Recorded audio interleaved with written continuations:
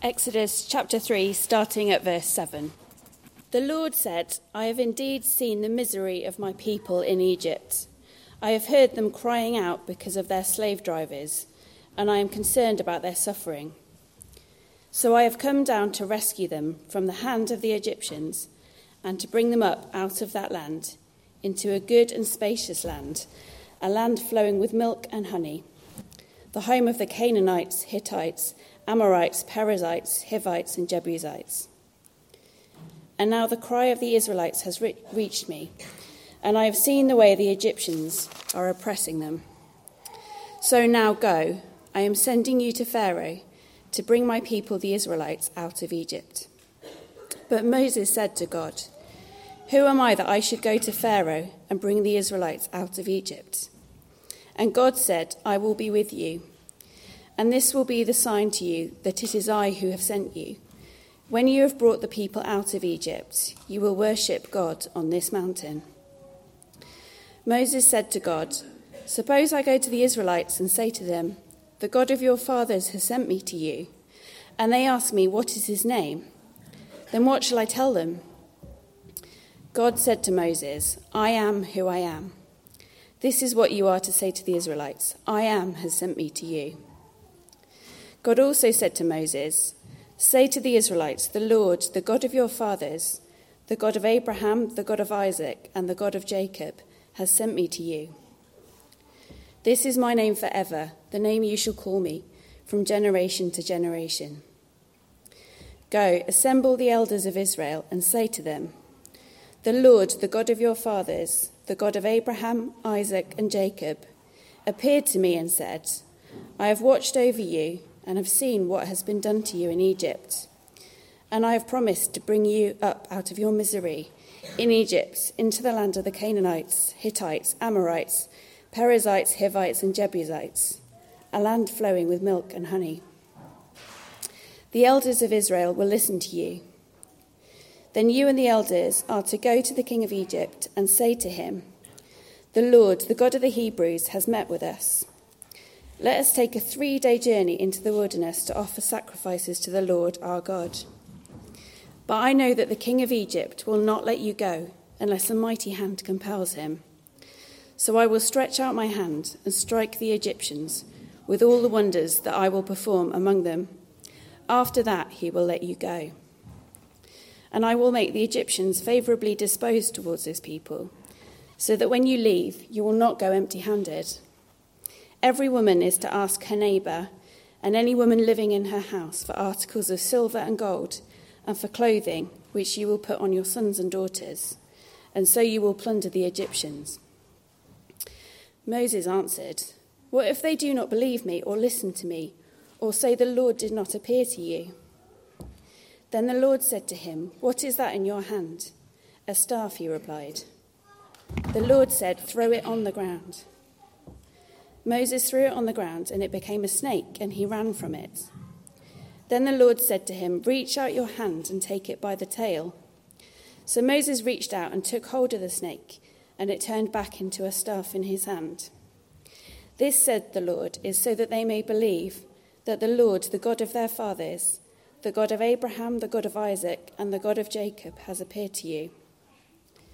Then the Lord said, Put your hand inside your cloak. So Moses put his hand inside his cloak, and when he took it out, the skin was leprous. It had become as white as snow. Now put it back into your cloak, he said. So Moses put his hand back into his cloak, and when he took it out, it was restored like the rest of his flesh. Then the Lord said, If they do not believe you or pay attention to the first sign, they may believe the second. But if they do not believe these 2 signs, or listen to you, take some water from the Nile and pour it onto the dry ground. The water you take from the river will become blood on the ground. Moses said to the Lord, Pardon your servant, Lord. I have never been eloquent, neither in the past nor since you have spoken to your servants. I am slow of speech and tongue. The Lord said to him, Who gave human beings their mouths? Who makes them deaf or mute? Who gives them sight or makes them blind? Is it not I, the Lord?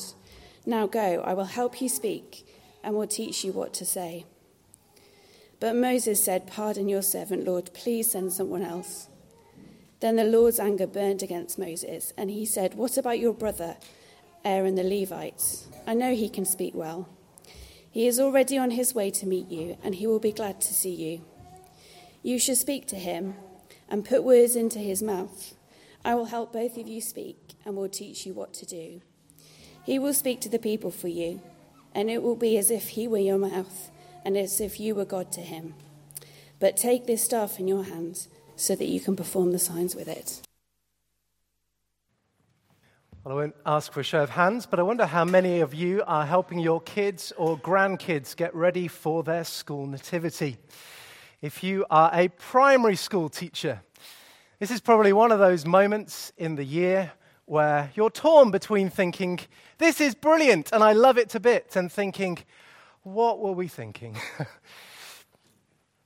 I think a not unrealistic picture would be 8-year-old Jimmy, who's been given the part of Joseph to play. It can only be one Joseph in the story. In one respect, it's one of the greatest parts that you can have, especially as a boy. But here he is coming out with all of his reasons for not doing it. Miss, none of the rest of the class like me." No, Jimmy, they do like you. And all of your friends and all of your family and all of your teachers are going to be there too. "But miss, I can't remember all of my lines." "Jimmy, it's all right. We'll work on it together. And I'll be there on the night. So you keep looking at me and I'll help you remember all that you've got to do." "But miss, I get stage fright." "It's okay, Jimmy. We all do." "But miss, I just don't want to do it." And welcome to teaching. Now, in something of a similar way, Moses is having a similar discussion with God here in Exodus. God has revealed himself to him through this miracle of a burning bush to reveal the unique nature of God to Moses. And God has explained to Moses that now the time has come for him to rescue his people who are currently slaves in Egypt. He's remembered his covenant promises. He's heard their cries for help. He has seen all of their suffering. He knows what they're going through. And all of that rescue is great news for Moses. Don't misunderstand Moses. He's so keen on the idea of the rescue that he tried to do it himself on his own terms 40 years ago. And that didn't go so well. The problem for Moses is not that God is saying, "Let's rescue our people." What Moses is struggling with is the part that he's been called to play in that. So in verse 10 of chapter 3, God said to Moses, "So now go, you, Moses, I'm sending you to Pharaoh to bring my people, the Israelites, out of Egypt." And what follows, it's why I'm very thankful for Catherine reading such a long section, is Moses' list of excuses why he shouldn't go. And there are 5 of them. And we're going to look at each one. And it's important that we do for 2 reasons. Firstly, we must not have the wrong attitude towards Moses, or indeed towards anybody in the Bible. There's amazing things that God does through his people, through Moses in particular. Let's just focus on Moses. He's going to help lead an entire nation of people out from slavery towards a promised land. It's a remarkable thing, and he grows to be this incredible man of faith. But there is a danger in all of our hearts to look back with rose-tinted spectacles and only focus on things that would put people on a pedestal. That's why God's word so faithfully and honestly records Moses' stumblings, his failures, his doubts, so that we wouldn't put him on a pedestal, so that instead, secondly, we would always see God on his throne. Exodus is Moses' story. It is. But ultimately, Exodus is God's story. He's the one who has made all of these promises that he's now going to keep. He's the one that's going to equip Moses and Aaron and everybody else to do what is going to be done. He's the one, as we're going to see in the passage today, who bears so patiently with all of the doubting and the stumbling and you say something to him and it goes straight out of his head stuff.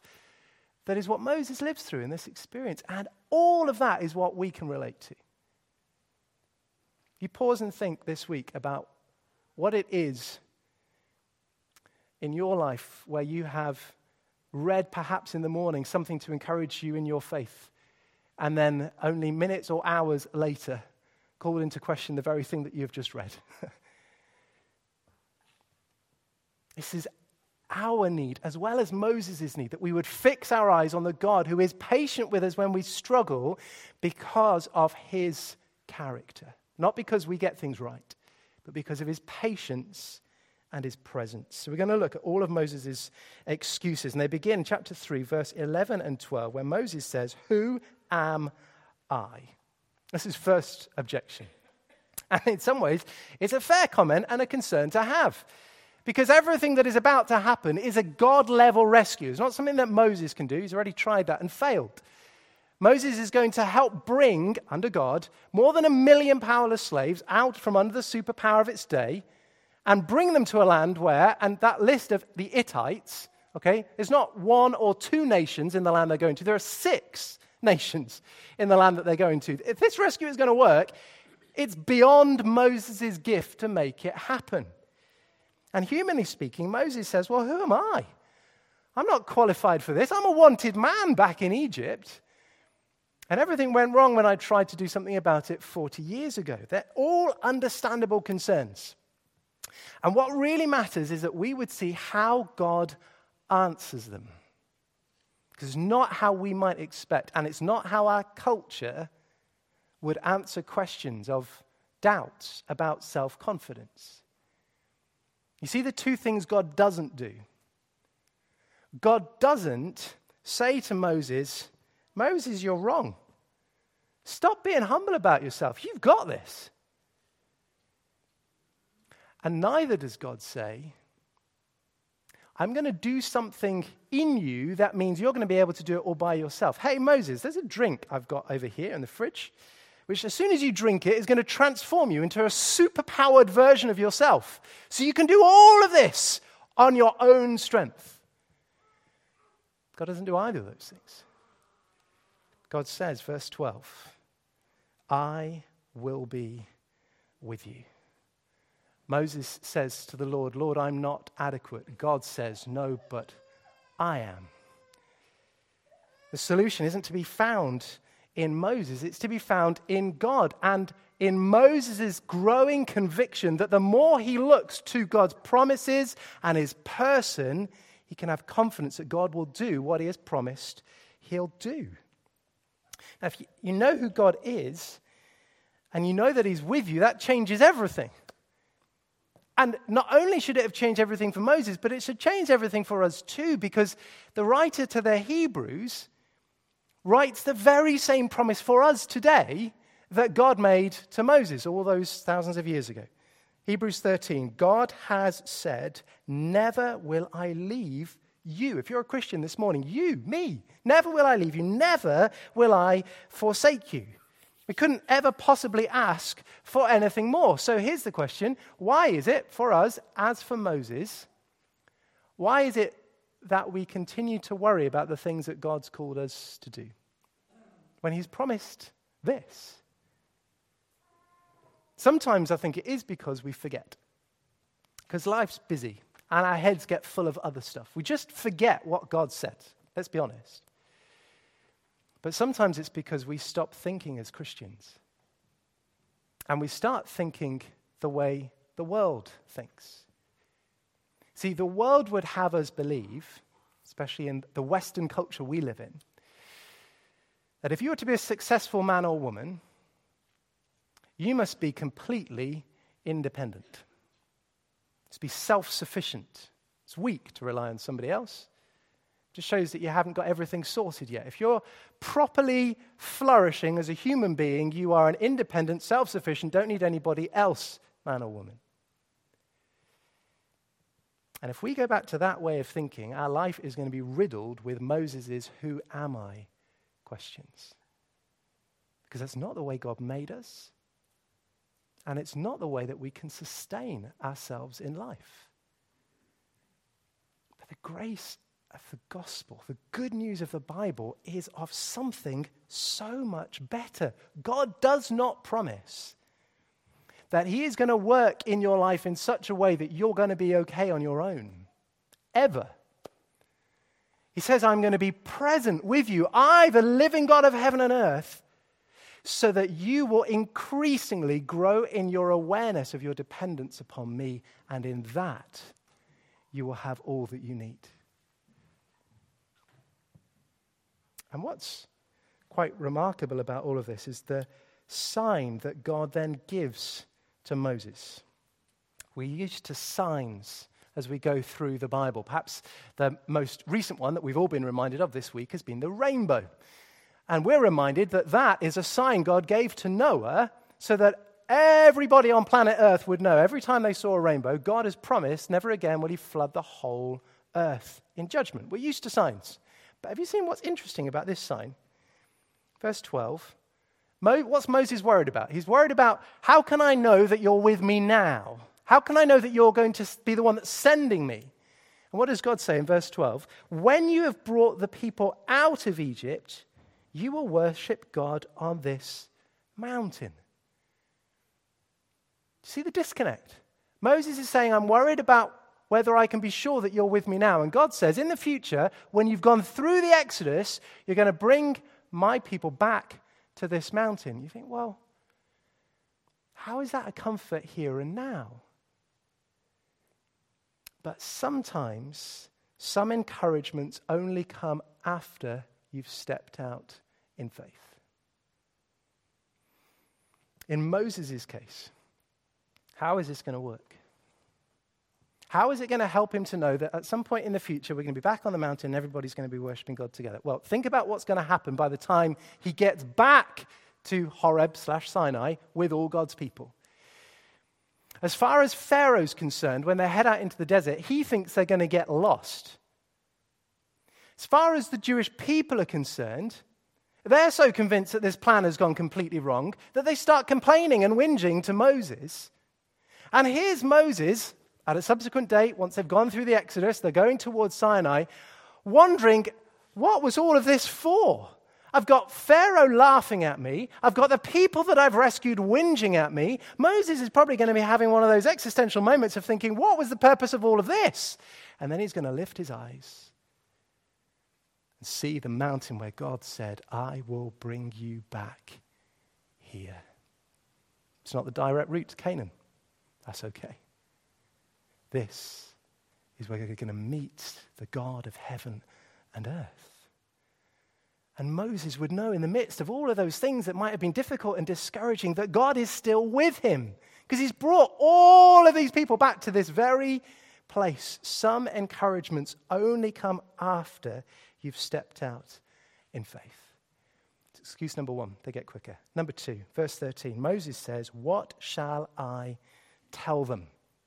It's not as simple as, who are you? Because that's not the question Moses is asking. He's anticipating the question the Israelites are going to ask. And perhaps not without fair reason.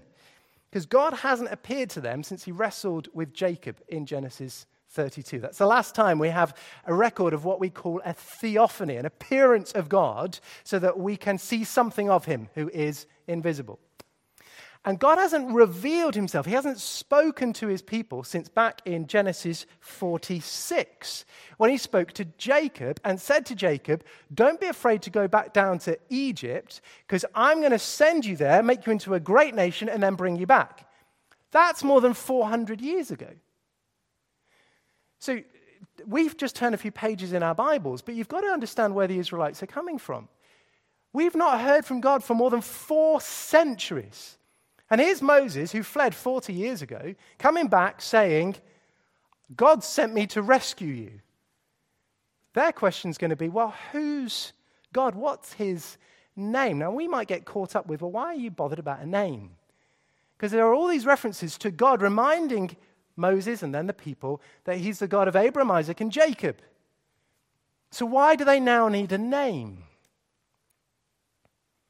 In the ancient Near East, a name was a description that didn't just identify you in a crowd. It said something about who you are.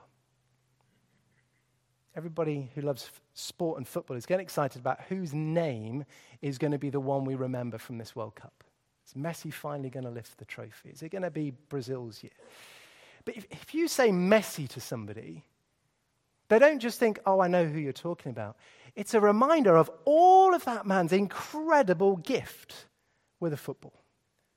Now, in an infinitely greater sense, what the Israelites were saying was, don't just tell me the name of the God that you have come from. Tell me about him. That's what God does. In verse 14, God says, I am who I am. That's what you're to say to the Israelites. I am has sent me to you. And we could spend a week of Sundays digging into that name because scholars have wrestled with its meaning for centuries. It's a name full of enigma as much as it is of revelation. It's a name that leaves us unsure of the boundaries of how many things God is revealing in himself. But what we do know is what it's describing of him. He is self-existent. Take a breath.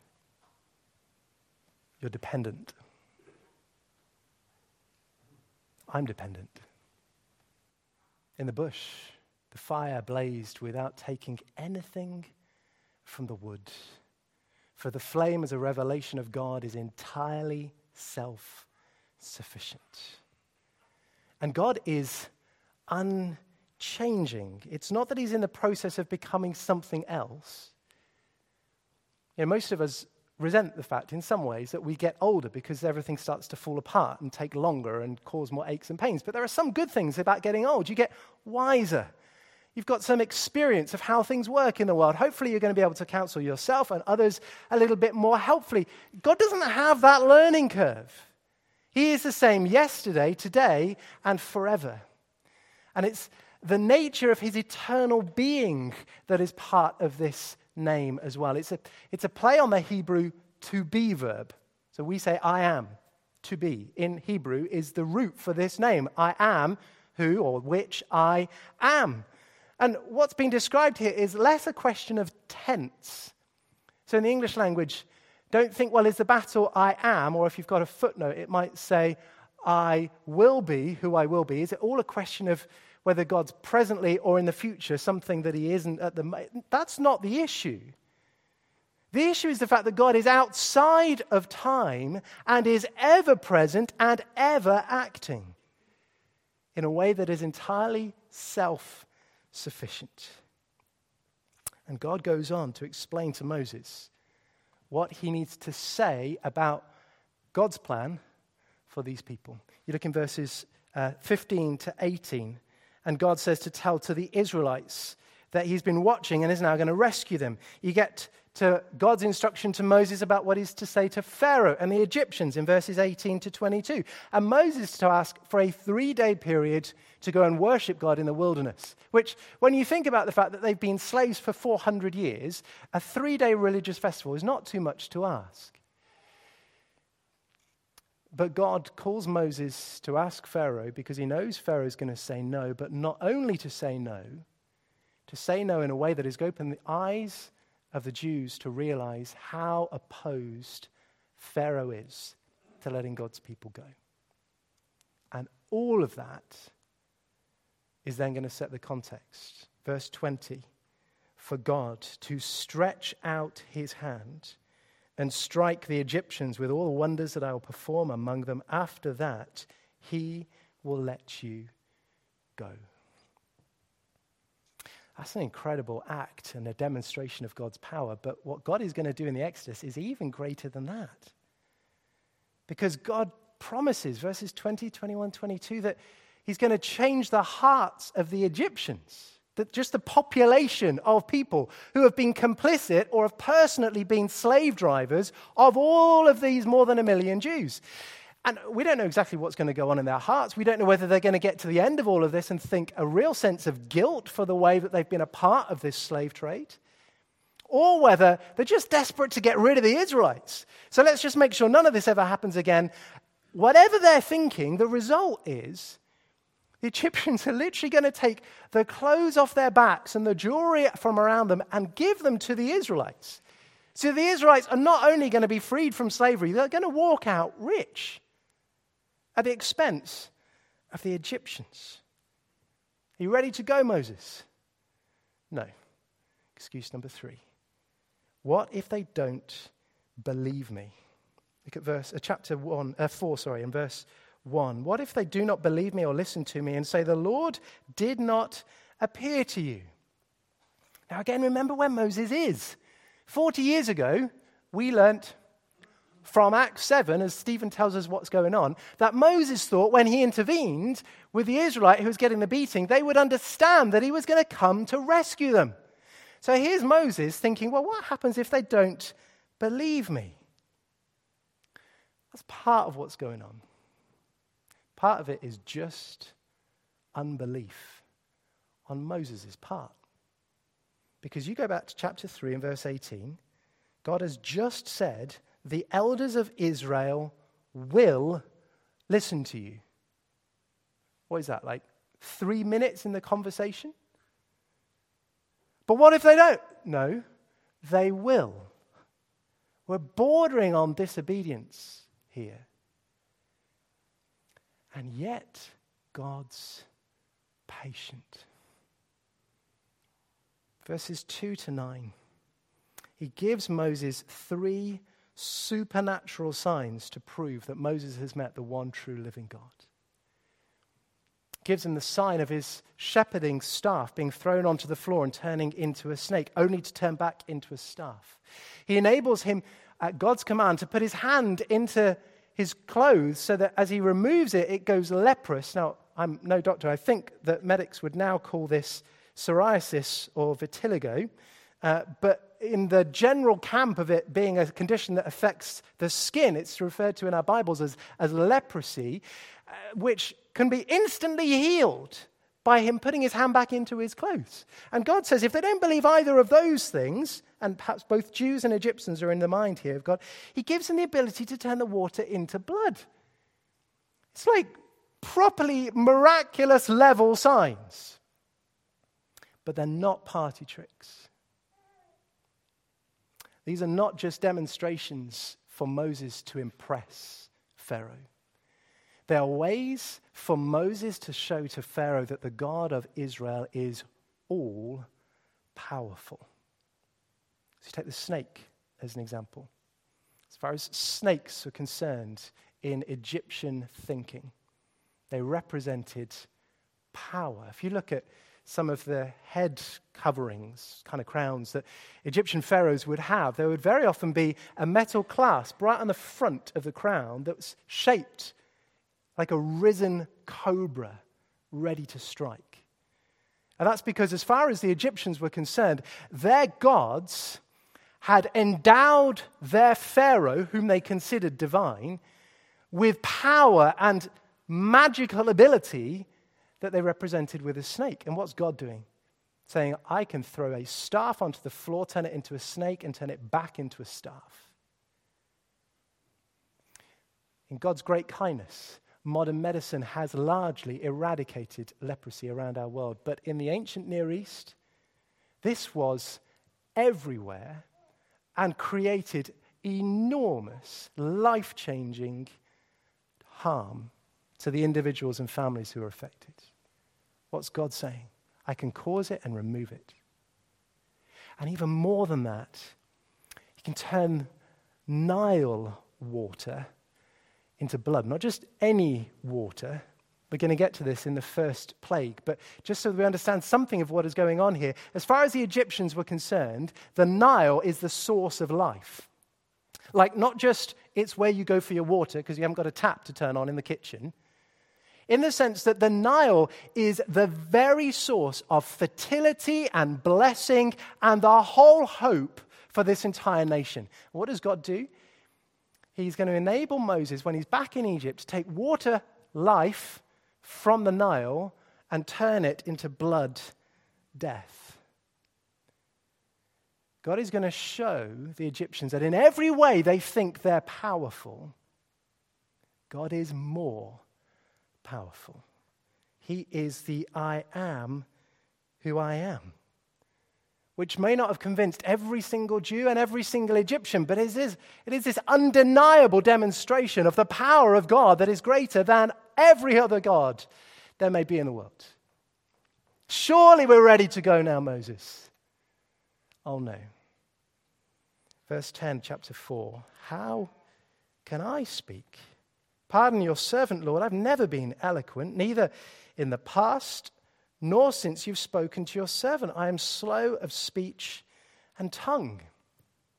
We don't know exactly what Moses' speech issue was. We do know from Stephen's record of what happened in Acts 7 that Moses would become powerful in speech and action. So whatever this problem is right now, it isn't going to hinder his ability for the whole of his life. You get to the book of Deuteronomy, it's basically Moses' last will and testament. It's a phenomenally eloquent description of all of God's goodness. So whatever this issue is, it's not just, I'm never going to be able to speak clearly. The I am slow in Hebrew is literally I'm heavy. I think what is perhaps in Moses' mind is he just wasn't quick on his feet. And he knows he's going to be back in Pharaoh's court, which remember, he was raised in the royal family, so he knows what's going to happen there. And he's going to be debating Pharaoh, and he just knows, no, that's not my gift set. I'm not very good at PMQs. God's not having any of it. Verse 11, who gave human beings their mouths? Who makes them deaf or mute? Who gives them sight or makes them blind? Is it not I, the Lord? Now go. I will help you speak and will teach you what to say. In a sense, God is saying, Moses, remember who you're speaking to. I'm the God who's sovereign over all things, says God. I'm the one who has an eternal plan that is being outworked here.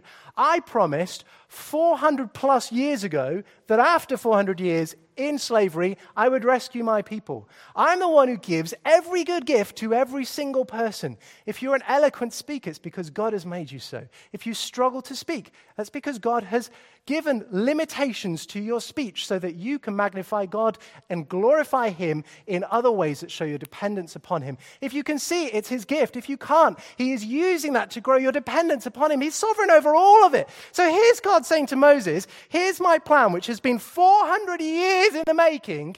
Do you really think if I'm going to ask you to play a part, I won't give you what you need? Verse 12. Now go. Stop worrying about the future. Trust me and go. At which point Moses is finally really honest. Verse 15. Can't you send someone else? Years ago, I would have looked down my theologically straight nose at Moses at this point. I think I'd have probably said something like, Moses, what more could God have possibly promised you, shown you, and guaranteed for you, and you're still not willing to go and do what He says? But I'm not as arrogant anymore.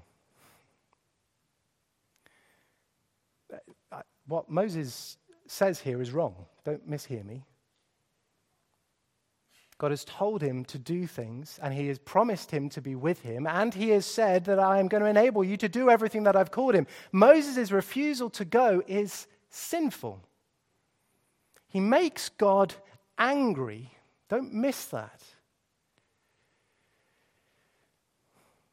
But I'm sure I'm not the only person in the room who, as you've grown in life, there are times when you can see what the Lord is calling you to do and you have that sinking sense of feeling, Lord, please could you just send somebody else?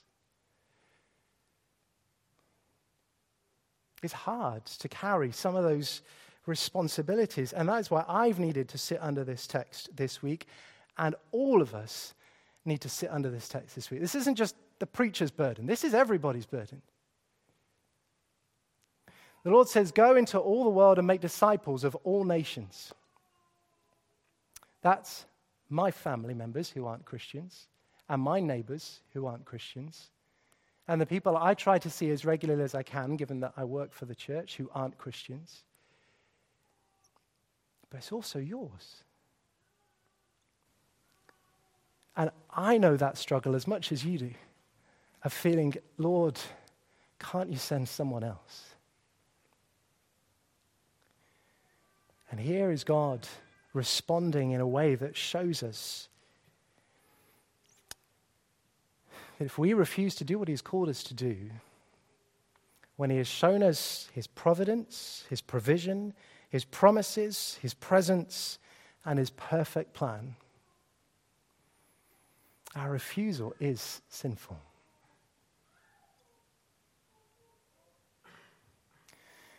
But God is gracious. And you look at what God does next. He doesn't throw Moses under the bus. He doesn't move to plan B. Even here, God chooses to be patient with this imperfect servant who is as imperfect as I am. And he says to him, verses 14 to 17, I have called you and your brother. For all of the concern that you may have, Aaron is going to come alongside you. We're going to see next week that God brings Aaron to Horeb to meet Moses. And you are going to do this together. You're going to speak the very words of God to your brother, who is then going to be the one who will speak to Pharaoh, so that you don't have to do that, but you're going to do it together. You see the grace of God. God didn't have to do any of this. He made the promise to Abraham all those years ago that at this point in history he's going to rescue his people. He will do that. He is going to do that, but he didn't have to use some doubting, questioning, could you possibly just do anything to use anybody else kind of guy like Moses. In the very same way, he is at work in the lives of your friends and your family. He's patiently bearing with all of our doubts and hesitations. And please, Lord, send someone else. That's what this passage is here to show us, the grace and the kindness of God. He chooses to do this, to give us hope. So why don't you just take 30 seconds in your head, if you've got a notepad, jot down, when you look back over this week, a way in which you know God has been patient with you. A way in which you've been reminded of his presence with you. Or a way in which you have clung to his promise in all that is going on in your life. Just take 30 seconds to do that. A way that you've been reminded of his patience, of his presence, and of his promise.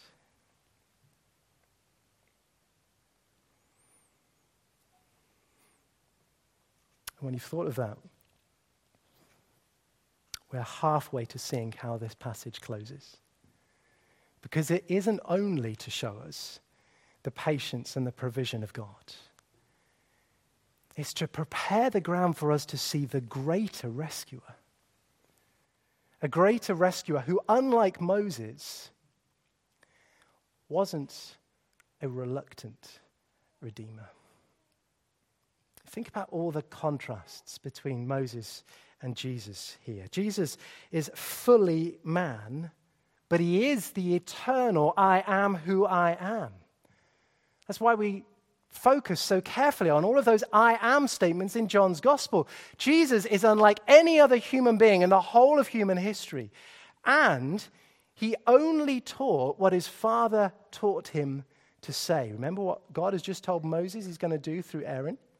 Jesus taught the crowds, John 7, my teaching is not my own. It comes from the one who sent me. He told his disciples in John 14, the words I say to you, I do not speak on my own authority. Rather, it's the Father living in me who is doing his work. Then you have that wonderful reminder that Jesus knew from all eternity past that people weren't going to listen to him. It's one of Moses' big hang-ups. Lord, if you send me back there, they're not going to listen. Didn't stop Jesus. It didn't stop the one who John tells us came to that which was his own, but his own did not receive him. Mark's gospel tells us that when Jesus came to teach in the synagogue in his hometown, his own neighbors refused to listen to anything that he was saying. The leaders of his people during the course of his 3 years of the public ministry grew more and more opposed to Jesus, so that they get to the point where they're planning to kill him. And then what happens? Right at the very end of his life, Jesus knows that the great cost of his life is about to be paid. What does he pray in the Garden of Gethsemane? Lord, Father, if you are willing, take this cup from me, yet not my will, but yours be done. Our rescuer is not a reluctant rescuer. Jesus came knowing that he wouldn't be believed, knowing that he would only preach the word of the Father, knowing that every part of his life would be rejected by so many, and yet at the point when it would cost him everything, he said, yet not my will, but yours be done, so that we, as we trust in him, can be forgiven of our sins. As you reflect on this big passage during the course of this week, I want you to do both of those things. I want you to look back and see the way that God is patient with you, the way that you are aware of his presence and of his promises, but I don't want you to stop there. It's not just a lesson only in the character of God. It's a foil, it's a counterexample to make us see that the one in whom our hope rests didn't say, please send someone else. Said, your will be done. So that my salvation, your salvation, if you trust in him, is full. You know, the lesson that you come out of when you go all the way through this passage is not only that we would grow in our understanding of God's character, it's that we would become people of faith. People whose eyes, like Moses, are increasingly fixed more and more on who God is. So that whatever he calls us to do, our eyes wouldn't be fixed on the present challenges and all the things that we think are going to be a hindrance. They're going to be fixed on the God who has promised, never will I leave you, never will I forsake you.